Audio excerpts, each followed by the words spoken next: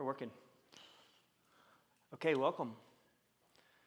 Welcome to, is there any visitors here? Welcome to Cross Point Fellowship. I am the visitor guy, so I'm always looking. So I'm thrilled that somebody's here after the announcement last week that I would be teaching. Let's open up with a word of prayer and then we'll get started. Lord, thank you for allowing us to gather, and God, just God, that you would just calm my nerves, and Lord, that you would deliver what you would want to deliver tonight by the power of your Spirit. That it would be truth, and that it would not be of me or an opinion or an idea, but God, that your word would come alive, and that your Spirit would reveal all truth tonight. God, we love you for allowing us to gather and just study your word that's so precious to us, and worship you, God, as we gather. And I pray that would be what you hear tonight, and what you see tonight is just an act of worship. We love you in Jesus' name. Amen. Okay. My name is Clay Petzel, and I think most of y'all know me. I like to say that because that's usually what I say at work a lot. And it just kind of breaks the ice a little bit. And what I like to say when I deliver a lunch and learn, what I call lunch and learns, is that my name's Clay. I work for 3M, and I'm here to help. Okay? I really am. Tonight, Scott had, several weeks ago, I was just sharing some things that I was reading through, and this is the book. It's called "Teaching to Change Lives" by Howard Hendricks. And Corey and I are doing some renovation in our house, and we moved my office from one side of the house to the other, and I found this book at the very top shelf of my bookshelf, and I was like, where did I get that from? And then I figured out where it was. So 15 years ago, a buddy of mine, a spiritual mentor of mine, gave this book to me. So this book is not new. And I started reading it, and man, I know Scott gets tired of me sometimes sharing my passion with him, but he's like, hey, you want to teach that on Wednesday nights? Well, So this is the new version of the book. So old version, new version. I bought several copies, and there's only 3 left. So if you want one, there's one here tonight. Come up and get it. There's 3 more left. But the book is called "Teaching to Change Lives," and what Howard Hendricks does, and Scott taught on Living by the Book by Howard Hendricks, I guess a month ago or so. In this book, what he does is he uses the word teacher. And he goes through the word, and each letter is essentially a law. So the law of the teacher for T, the law of education for E, and so on and so on, or so on and so forth. What I thought I would do tonight, and maybe over the next, if I get through it tonight, great. If not, we'll finish up next week. Let's talk about the 3 laws that really meant a lot to me, and hopefully you would find some benefit in this as much as I have, and even possibly choose this book to be in your library. My second hope would be that you would choose to apply these laws as you teach your life groups or your youth groups, your children, or even your coworkers. It really did penetrate all of those aspects of my life, from here at church to my kids, to even today. I was just telling Corey, this particular lesson came out in a lunch today with my customer. And so law number 1, the law of the teacher. So it's the T in the word teacher. Hendricks says, if you stop growing today, you will stop teaching tomorrow. So if you stop growing today, you'll stop teaching tomorrow. So let's apply that here. Let's apply it to parenting. So if you stop growing as a parent, you'll stop teaching your kids tomorrow. So what does that mean to you as a teacher? What does that mean to you as a leader? What does that mean to you as a parent with the future of the church at your feet? Turn with me to Luke chapter 6.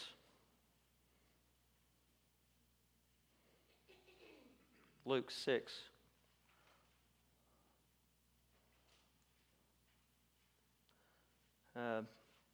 We'll start at verse 37.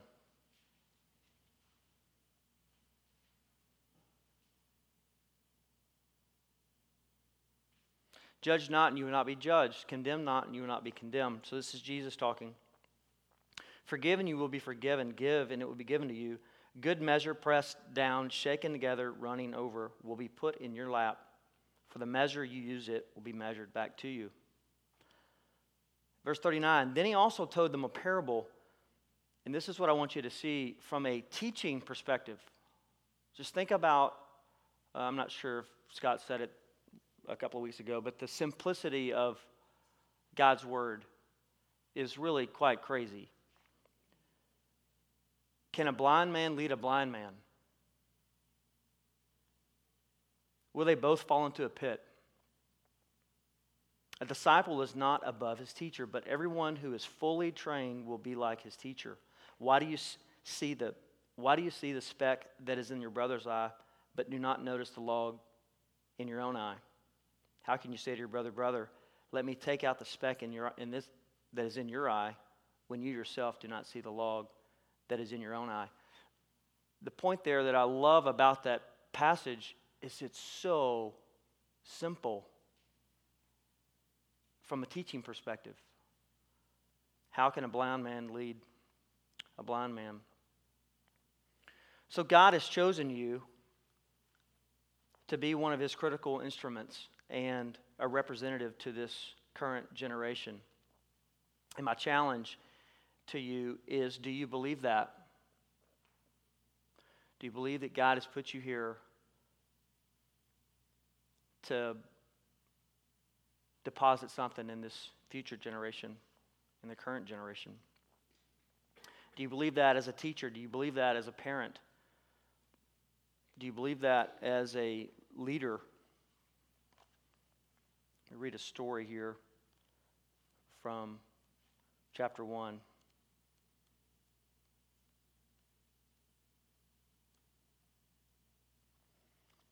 Years ago, a cartoon showed two frames, each with Mr. Brown talking with a young woman in his office. In the first frame, it was a public school superintendent, and he says, I'm awfully sorry, Mrs. Smith, but after reviewing your application for teaching position, we've decided we can't use you.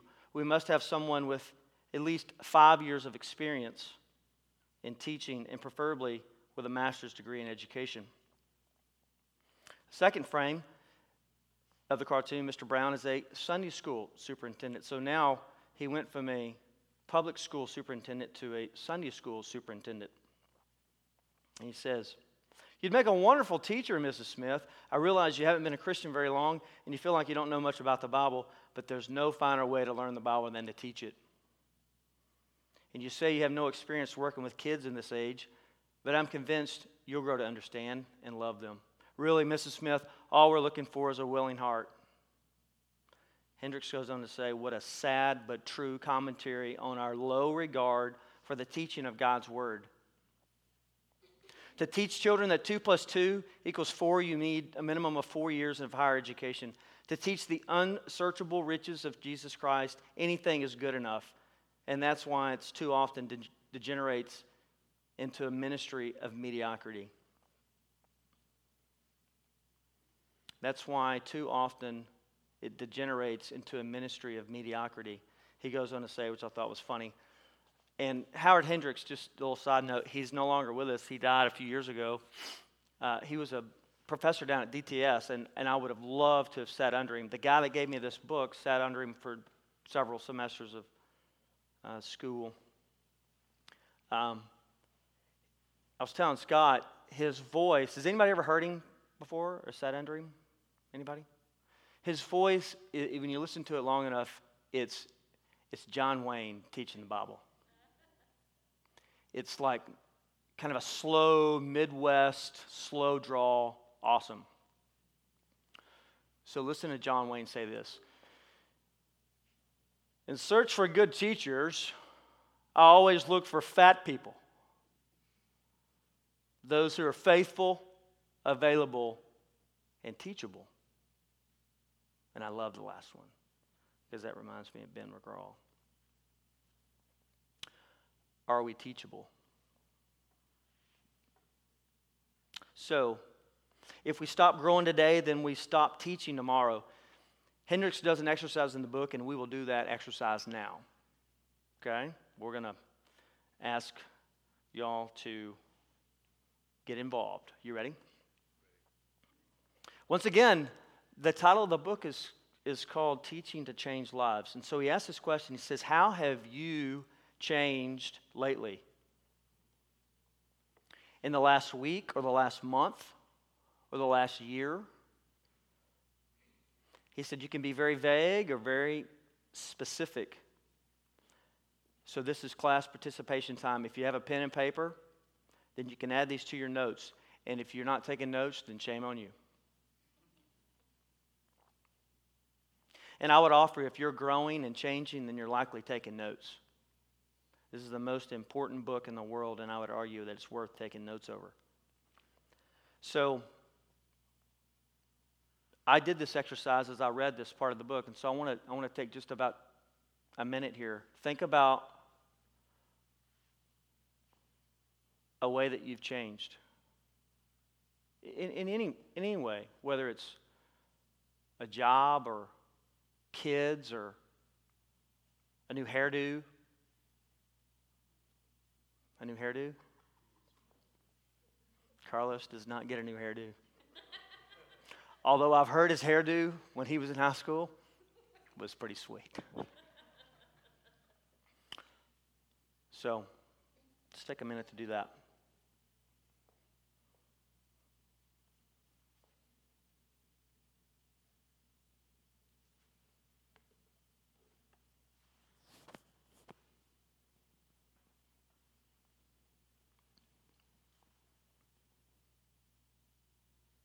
Okay, anybody want to share?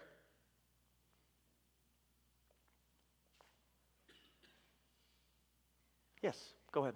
Yes. Mm-hmm. Mm-hmm. Mm-hmm. Mm-hmm. Mm-hmm. Right.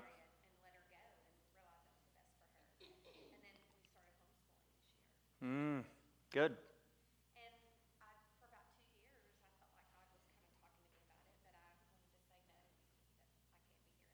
To homeschooling. Yeah.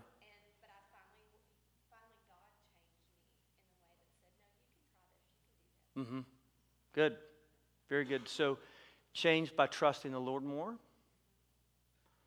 and changed by He stretched you in homeschooling. Good. It's quite a change. Anybody else? Mm-hmm. Was it good though? Okay. Okay, and we'll talk about that answer in a minute. Anybody else? How have you changed?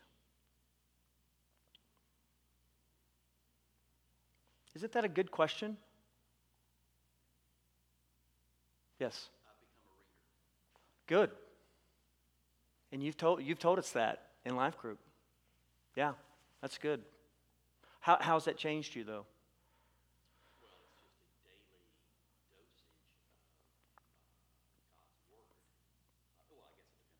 Yeah, right.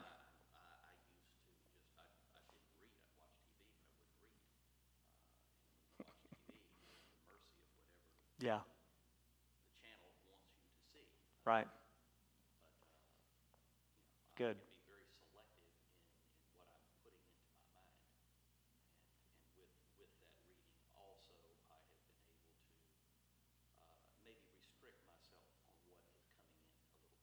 Good. I love it. There's the change. He restricted himself on what comes in. Okay, good. Go ahead, Patrick. About 8 months ago, I had a job change. Mm-hmm. With that job change, came an opportunity to get up a little bit earlier and read the Word. And I've been reading. I read First and Second Samuel, and then I read First Kings and finished Second Kings this morning. And to see how God worked in David's life and how God worked in the lives of the kings, and a repeated thing over and over is that some of the kings followed in the footsteps of their fathers, followed in the sins of their fathers. Mm. And some of them did great things, but they didn't remove the high places. And so God still brought judgment upon them for that. And the change that's brought is to look at the high places in my life, Mm. where I may be doing well in certain areas, but maybe I haven't taken down the high places. And so there's been some searching and some changing there. Good. Awesome. We'll talk about it in a little while if we get there, but there's a law of readiness. Patrick is becoming ready to hear God's word. And I think 1 Samuel was quoted this last weekend, maybe the weekend before that, from Ben. And if you're in 1 Samuel, and Ben mentions it from the pulpit, then it's more worshipful. It just is. Good. So, Cody, go ahead and throw that slide up for me, the first slide. So this is essentially a picture out of the book, and I'll read it to you. If you want to become a change agent, you must also change. He says, allow me to draw your life. And just picture John Wayne saying this again, please. If the arrows of your life, your frontiers, your questions, your interests, your mental energies move this way, where all the arrows are moving towards you, then you're in the process of dying. Can you see John Wayne saying that? But if the arrows in your life are moving in these directions, then you are developing. And this has nothing to do with your age, incidentally, and everything to do with your attitude. I thought that was a really good picture of that.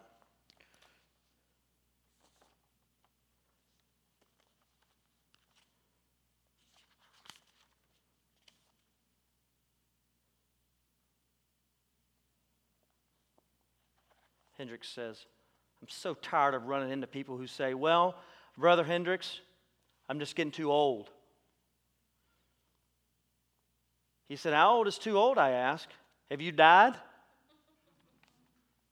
Oh, no, I'm still alive. Good. Then learn, or else you will slowly die mentally. And then you may as well lie down and we'll put you in a box.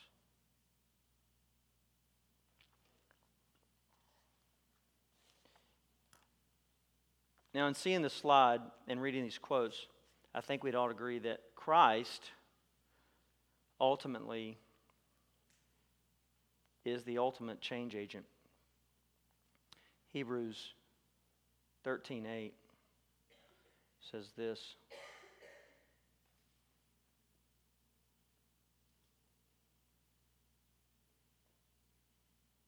Jesus Christ is the same yesterday, today, and forever. You said tomorrow earlier too. Jesus Christ is the same yesterday, today, and forever. But listen to what the writer of Hebrews says in verse 9. Really interesting and applicable for tonight. Do not be led away by diverse and strange teachings. For it is good for the heart to be strengthened by grace, not by foods which have not benefited those devoted to them. So Jesus does not change, but he changes others. In John 13, I'll read you a passage here about him washing the disciples' feet. Now, before the feast of the Passover, when Jesus knew that his hour had come to depart out of this world to the Father, having loved his own who were in the world, he loved them to the end. During the supper, when the devil had already put into the heart of Judas Iscariot, Simon's son, to betray him, Jesus, knowing that the Father had given all things into his hands, and that he had come from the Father and was going back to the Father, beginning of verse 4, rose from supper. He laid aside his outer garments, and taking a towel, he tied it around his waist. Then he poured water into a basin and began to wash the disciples' feet and to wipe them with the towel that was wrapped around him. He came to Simon Peter, who said to him, "Lord, why do you wash my feet?" Jesus answered, "What I am doing you do not understand now, but afterwards you will understand." Peter said to him, "You shall never wash my feet." Jesus answered him, If I do not wash you, you have no share with me." Simon Peter said to him, "Lord, not my feet only, but also my hands and my head." Jesus said to him, "The one who has bathed does not need to wash except for his feet, but is completely clean. And you are clean, but not every one of you," for he knew who was to betray him. When he had washed their feet, moving down to verse 12, when he washed their feet and put back on his outer garments and resumed his place, he said to them, "Do you understand what I have done to you? You call me teacher and Lord, and you are right, for so I am. If I then, your Lord and teacher, have washed your feet, you also ought to wash one another's feet." So what made the disciples change in that passage, do you think?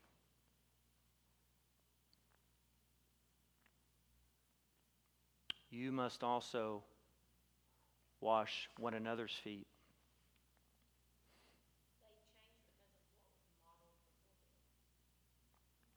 They saw it done. He displayed for them how to do it.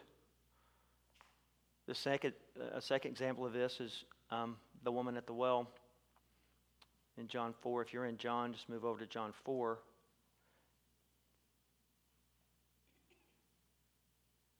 A woman from Samaria, verse 7, a woman from Samaria came down to draw water.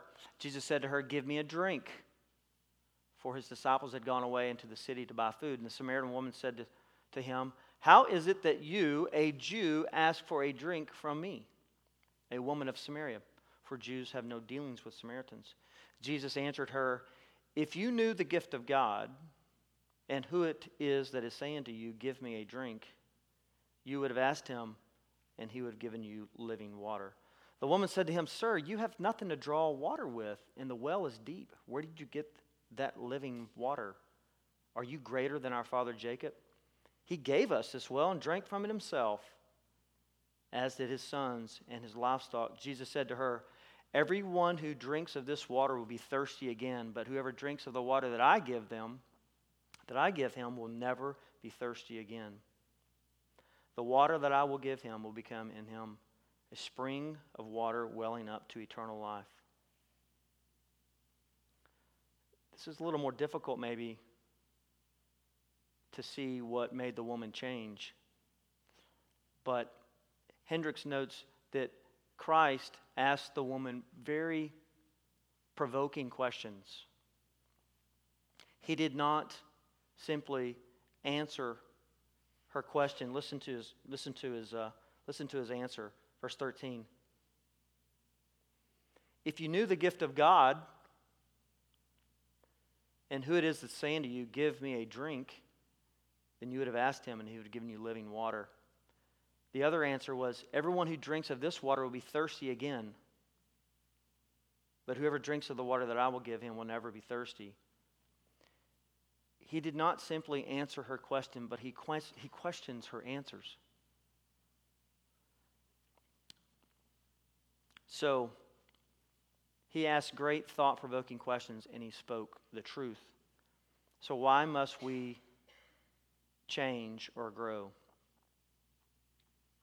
And we can change and not grow, but we can't grow and not change. So we had some folks that just share with us about changing. Would you say that you grew? Yeah. But you understand, we can change and not grow. But you can't grow without changing. And so,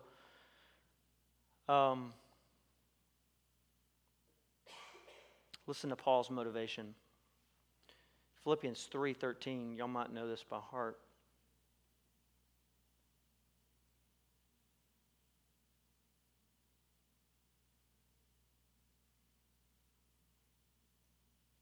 Brothers, I do not consider that I have made it my own, but the one thing I do, forgetting what lies behind and straining forward to what lies ahead, I press on toward the goal for the prize of the upward call of God in Christ Jesus. Hendricks notes, we learn from the past, but we don't live in it. Christ says, press on. Don't live there. So, if we're growing, then we are changing. Would you agree? And we're changing. If we're changing, then we're learning. So press on to be the change agent that God has called you to be. The second law would be the law of education. So the E in the word teacher. This is the E in the word teacher. The law of education. I'll read another quote from you. For you from the book. This is by a man by the name of John Milton Gregory.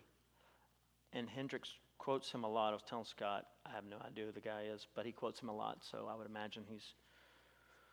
Anybody know who John Milton Gregory is? You ever heard that name before? I hadn't either. Good stuff, though. The true function of the teacher is to create the most favorable conditions for self-learning. True teaching is not that which gives knowledge, but that which stimulates pupils to gain it. One might say that he that teaches best is he who teaches the least. Think for a moment about exactly who you are teaching. If you're in the youth, if you're a life group shepherd, if you are a parent, okay, you know who you are. Who are you teaching? Okay? So the way or ways that a particular person or group learns determines how you're going to teach them. Would you agree? You're going to teach youth different from what you would teach adults, or children from youth to adults. So Hendricks does a really interesting thing here. He defines the word education. Who's a professional teacher here? You are. Anybody else? Teach for a living? So, Cody, I'm going to put you on the spot. Define the word education.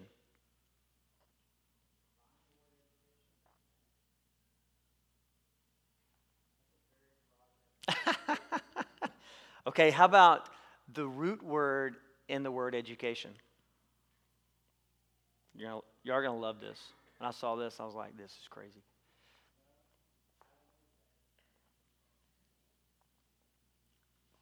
The root word is educe. E-D-U-C-E.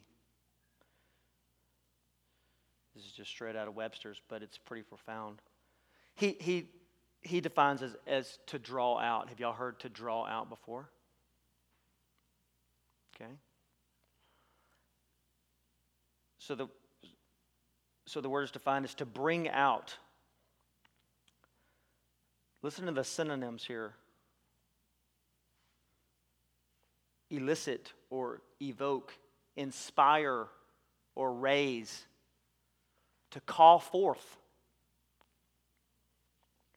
And then it goes on to say, educe, evoke, elicit, extract, extort mean to draw out something hidden or reserved. To educe implies the bringing out of something potential. Evoke implies a strong stimulus that arouses an emotion or an interest or recalls an imagery. To elicit usually implies some effort or skill in drawing forth a response. So as we educate, we're doing so to draw out of those that we're teaching. So how do we as teachers, parents, and leaders draw out things from those we are teaching?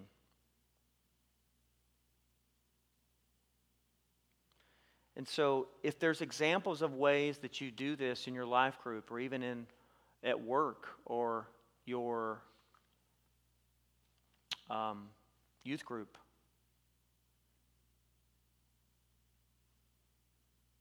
and this is tough to think about because it takes effort to ask questions that are going to make people think. And it really convicted me here from a life group shepherd's perspective.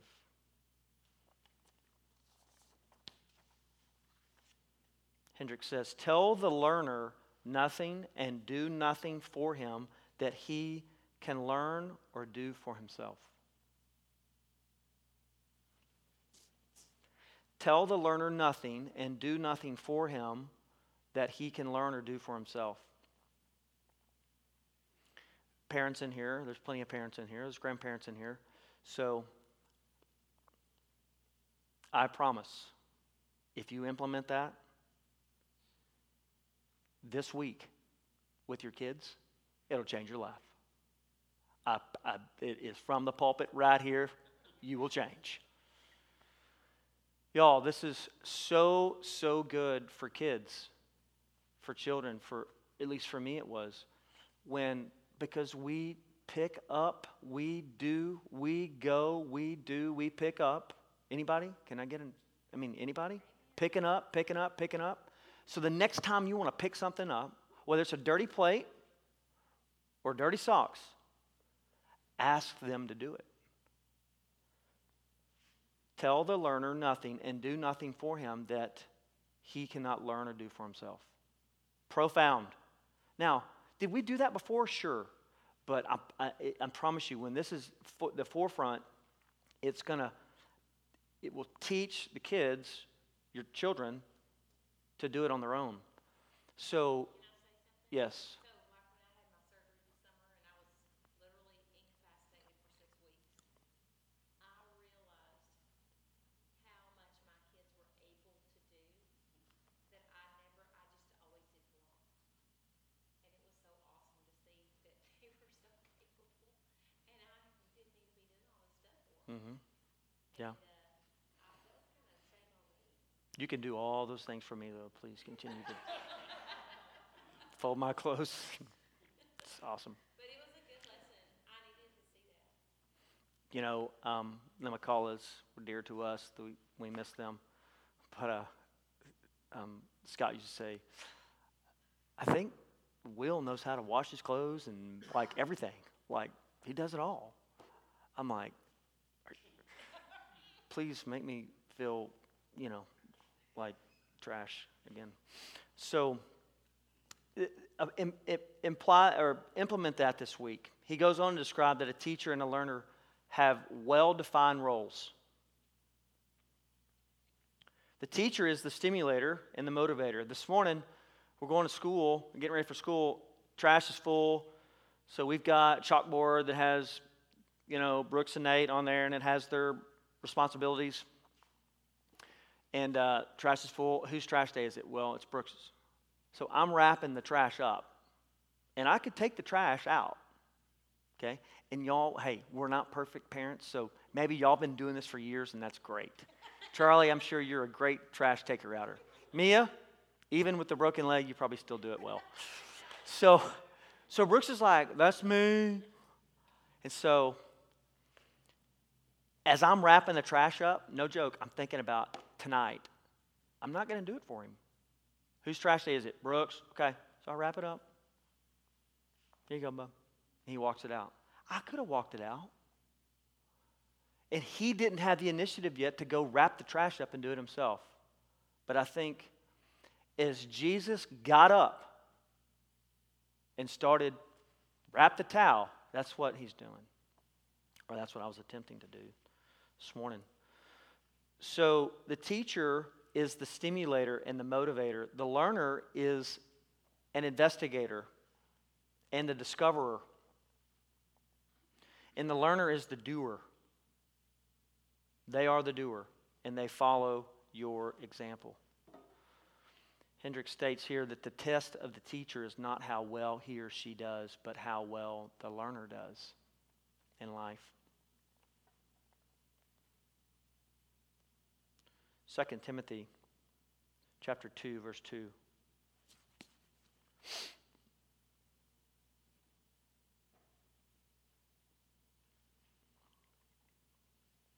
I'll start in verse 1. You then, my child, be strengthened by grace that is in Christ Jesus. And what you have heard from me in the presence of many witnesses, entrusted to faithful men who will be able to teach others also.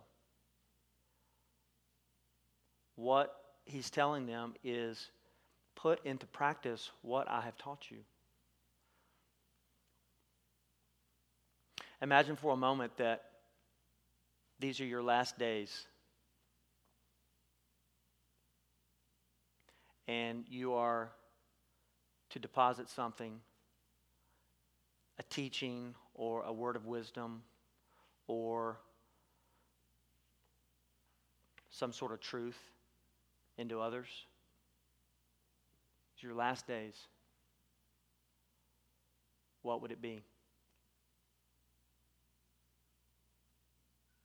What would you tell them?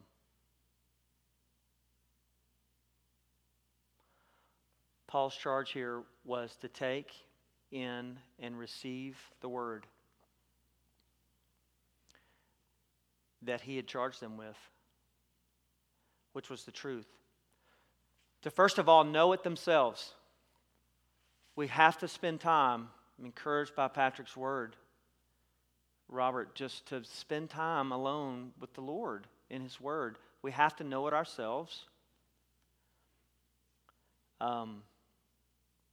And then deposit it into the lives of other like-minded individuals so that they can teach others and that they can teach others.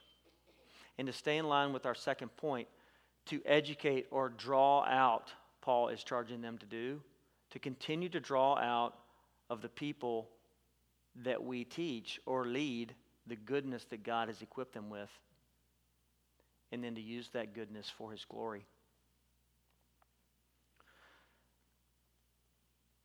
So one thing that Hendricks makes a point here, and I've done it a lot tonight, a few moments ago, there's been quite a few pauses, and he calls these points of tension in a teaching setting. And it's kind of awkward sometimes, where we just stop talking. And have y'all done this? Anybody done this before in small group, life group?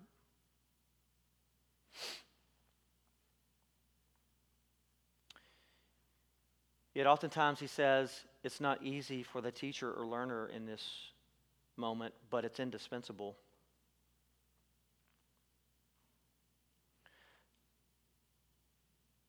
The reason why it's indispensable is when the life group is too large and you pause as a leader, as a teacher, and you pause. If the life group is too large, there won't be enough people to respond. If the life group is at the right size, and this is just some thoughts that we have as life group leaders,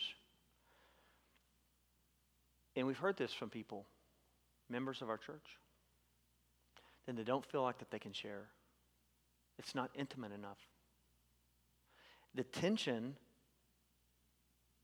he says, too much tension leads to frustration and stress and anxiety as we're trying to, we're trying to educate, we're trying to draw things out of people. Well, they're frustrated now because no one's saying anything and the group is too large and I don't want to say anything. So too much tension leads to frustration and stress and anxiety, and they don't return to life group. But too little tension produces apathy, and they don't return to life group.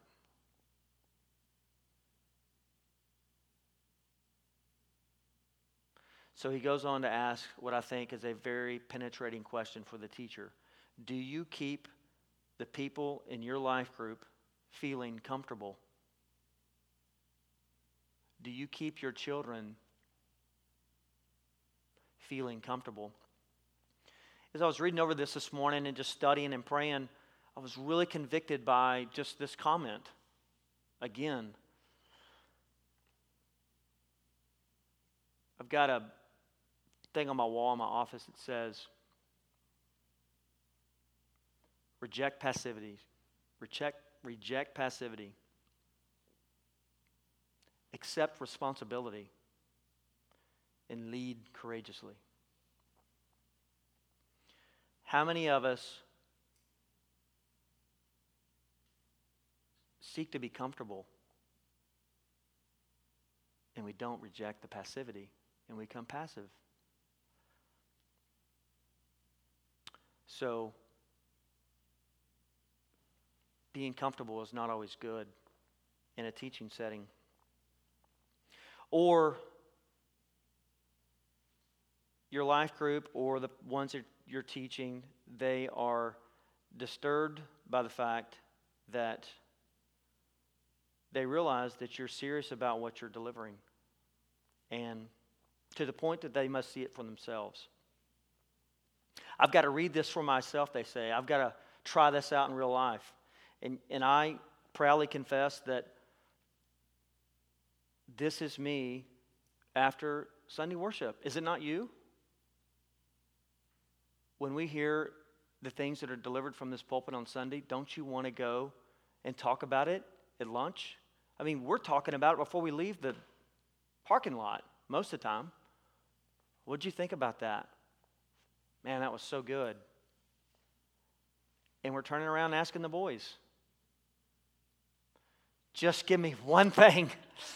One thing. Did you remember one thing? Just one thing. You know, just one thing.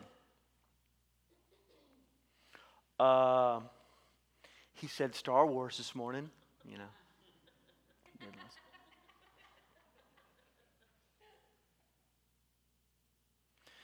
The opposite would be the tragic production of comfortable learners.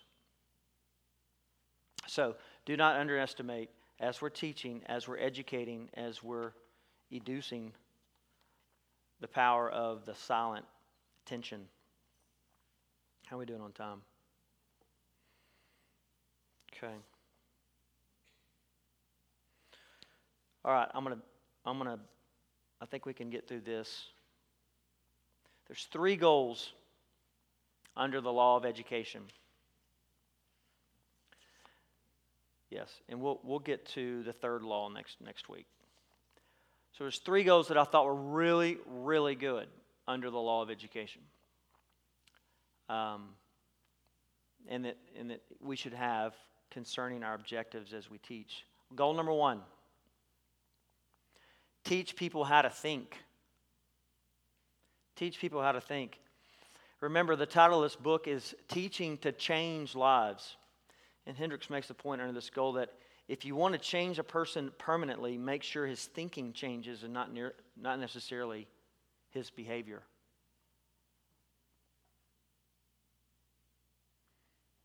Think for a moment about the people in your life that have made the greatest impact on you. Think for a moment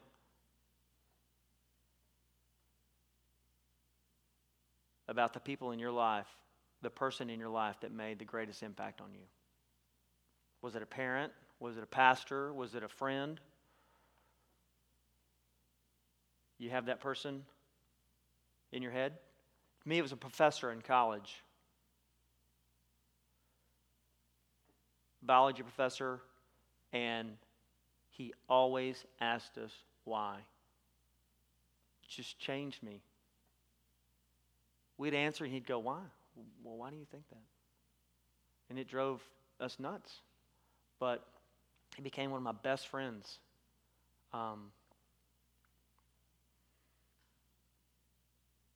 Hendricks argues that those people were likely those who simply planted small seeds over a long period of time. Would you agree? I see y'all shaking your head. Would you agree with that? That was Dr. Roth for me.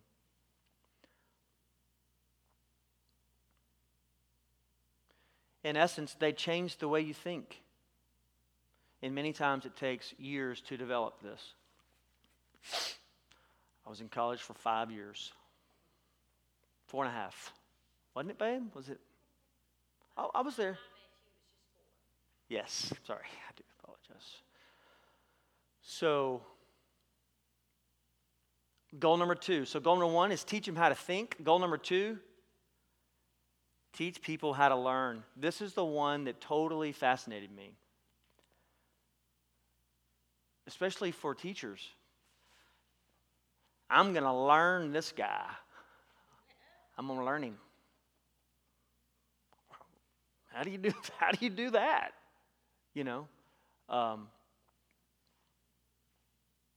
Hendricks leads off with this: stop learning today, stop living tomorrow.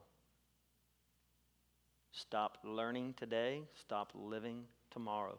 He goes on to describe this as the learning synthesis. The guy that gave me this book, he called it the learning cycle. You ever seen that before? You ever seen the learning cycle? You know, like the life cycle of a plant or life cycle of whatever. And it's just a circle. So his was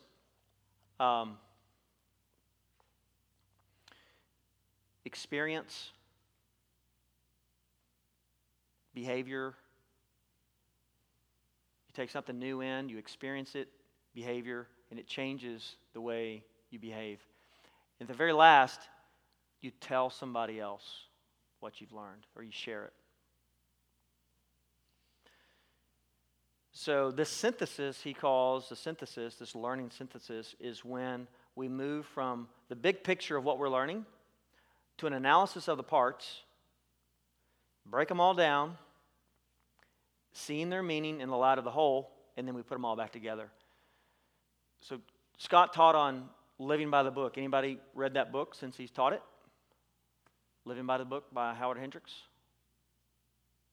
The observation, interpretation, and application. Everybody remember that? That's what he's teaching right there. So we've moved from the big picture of what we're learning to an analysis of the parts. If he does an exercise in the Living by the Book, changed my life as far as reading God's Word. He says, one of the points of the book is read repeatedly. He says, read the book of Esther 7 times and see if you can go tell the story. You ever read anything 7 times? Do it. And so I did it. And I tried to tell a story to Corey. And, I mean, it was okay. But read it repeatedly. And so you get the full story and you get it. The other thing he says is read less and meditate more. So read less of the passage and meditate more. Now, something I tell my boys a lot is you haven't learned something until you can tell or show someone else how to do it. Hendricks states that the truth is always more profitable and productive when you can see it for yourself. The truth is always more profitable and productive when you can see it done for yourself. So not only are we telling the truth, but we're showing people the truth. Remember, Christ simply got up. He got up. He took the initiative. Which leads me to the last goal. Teach people how to work. Goal number 3, teach people how to work.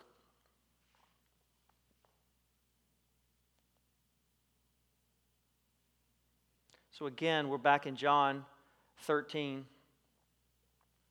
And I'm going to read this passage again because it's so applicable to the life of a teacher. But we'll start at verse 4. And they had come from God, and was going back to God. He rose from supper. And he laid aside his outer garments, and taking a towel, he tied it around his waist. Then he poured the water into a basin and began to wash his disciples' feet, to wipe them with the towel that was wrapped around him. We're reading this again because I want you to see the power of the teacher, capital T. He came to Simon Peter, who said to him, Lord, do you wash my feet? Jesus answered him, what am I doing? You do not understand now. Or what I am doing, you do not understand now, but afterward you will understand. Peter said to him, you shall never wash my feet. Jesus answered him, if I do not wash you, you have no share with me. Simon Peter said to him, Lord, not my feet only, but also my hands and my head. Jesus said to him, the one who has bathed does not need to wash except for his feet, but is completely clean. And you are clean, but not every one of you. Down to verse 12. When he had washed their feet and put on his outer garments and resumed his place, he said to them, do you understand what I have done to you? How many times have we said that to our kids? After we feel like we've shown them something, do you understand what I have done for you? You call me teacher and Lord, and you're right, for so I am. If I then, your Lord and teacher, have washed your feet, you also to wash one another's feet. For I have given you an example that you also should do as I have done for you. Truly, truly, I say to you, a servant is not greater than his master, nor is a messenger greater than the one who sent him. So take notice of the physical action that Jesus is doing. He simply gets up. We have to be willing to get up and do something different in the setting that we're teaching in, or the setting that we're leading in. Do something different. Bring a chalkboard or an easel or a dry erase board to life group. Draw a map of Israel and show them where the northern and southern kingdom are. Do something different. Be willing to get up. Secondly, he personally does the washing. He does it himself. And then lastly, he charges them, now you go do the same. He's teaching them how to work. How to think, how to learn, and how to work. He's teaching them how to work. So Cody, we'll end with this. How are we doing on time? Sweet. It's like I've done this every week or something. God, it's awesome. Okay, Cody, show the next slide. Anybody ever seen that before? Anybody seen a sign like that? So this is, Corey and I were married 15 years. Her husband, the wonderful guy that he is, found this cabin up in the Smoky Mountains. And we were going to spend time there in our 15-year wedding anniversary. And Corey's grandpa got ill, and we decided that we had to take our kids with us. So we did some exploring when we got to the Smoky Mountain National Forest, and we saw this sign, and I took a picture of it. Anybody ever been to Yellowstone? Anybody? No? Yeah, you have. Have y'all seen this there? The sign, a sign? Okay, I'll wrap up with a story. I know I'm totally boring y'all.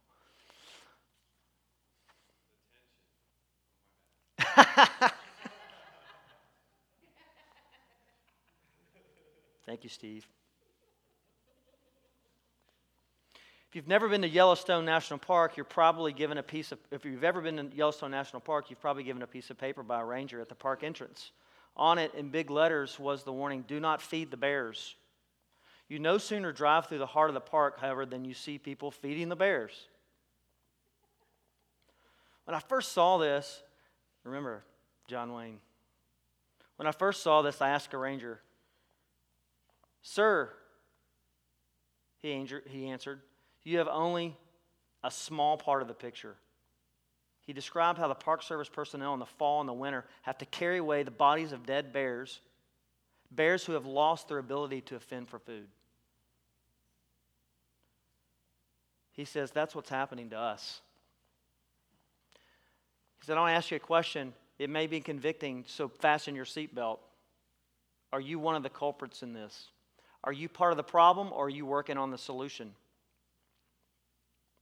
Never forget that your task is to develop people who are self-directed, who are disciplined, who do what they do because they choose to do it. That's why I suggest you spend more time questioning answers than answering questions. Our job is not to give a quick and easy answers, patent medicine solutions that never work in the realities of life. It's far, far better to have students leave your class scratching their heads with questions that they think and talk about, and with problems they're eager to find solutions to for the rest of the week ahead. Then you know you've got some education going on, rather than polite yawns you usually get. And he said, before we leave the subject, be assured that it takes work to get people to work. Teach them how to work. So next week, we will explore the third law, which is the law of readiness, which I mentioned that Patrick reminded me of. And this has to do with just coming to worship ready. Okay?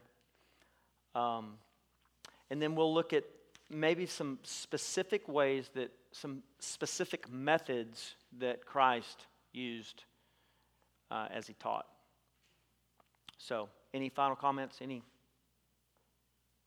he-do's and drawing out things that are hidden, Proverbs talks about how it is the glory of God to conceal a matter and the glory of kings to search it out. Good. And so the teachers and the learners can attain that glory by looking for the deep things of God's word. And I think it gives us, when the teacher is prepared, it gives us a different perspective. Because we know what needs to be drawn out of our children or our class. Good word, Steve. Okay, let's pray. We'll wrap up. God, thank you for this time together. God, I just think that I hope and pray that you were glorified tonight, and God, that you were honored. That I thank you for this man, Howard Hendricks, and just his passion for teaching and learning. And Lord, I pray that you would give us that same passion, that his legacy lives on through this book. But just knowing him, Lord, I know that he would not take credit for that the honor is due to you. I pray that we would seek to be better learners as we spend time with you and alone in your word, and then teachers, Lord, as we take what we've received from you and share it with others. We love you, Lord. We thank you. We thank you for this time. In Jesus' name, amen.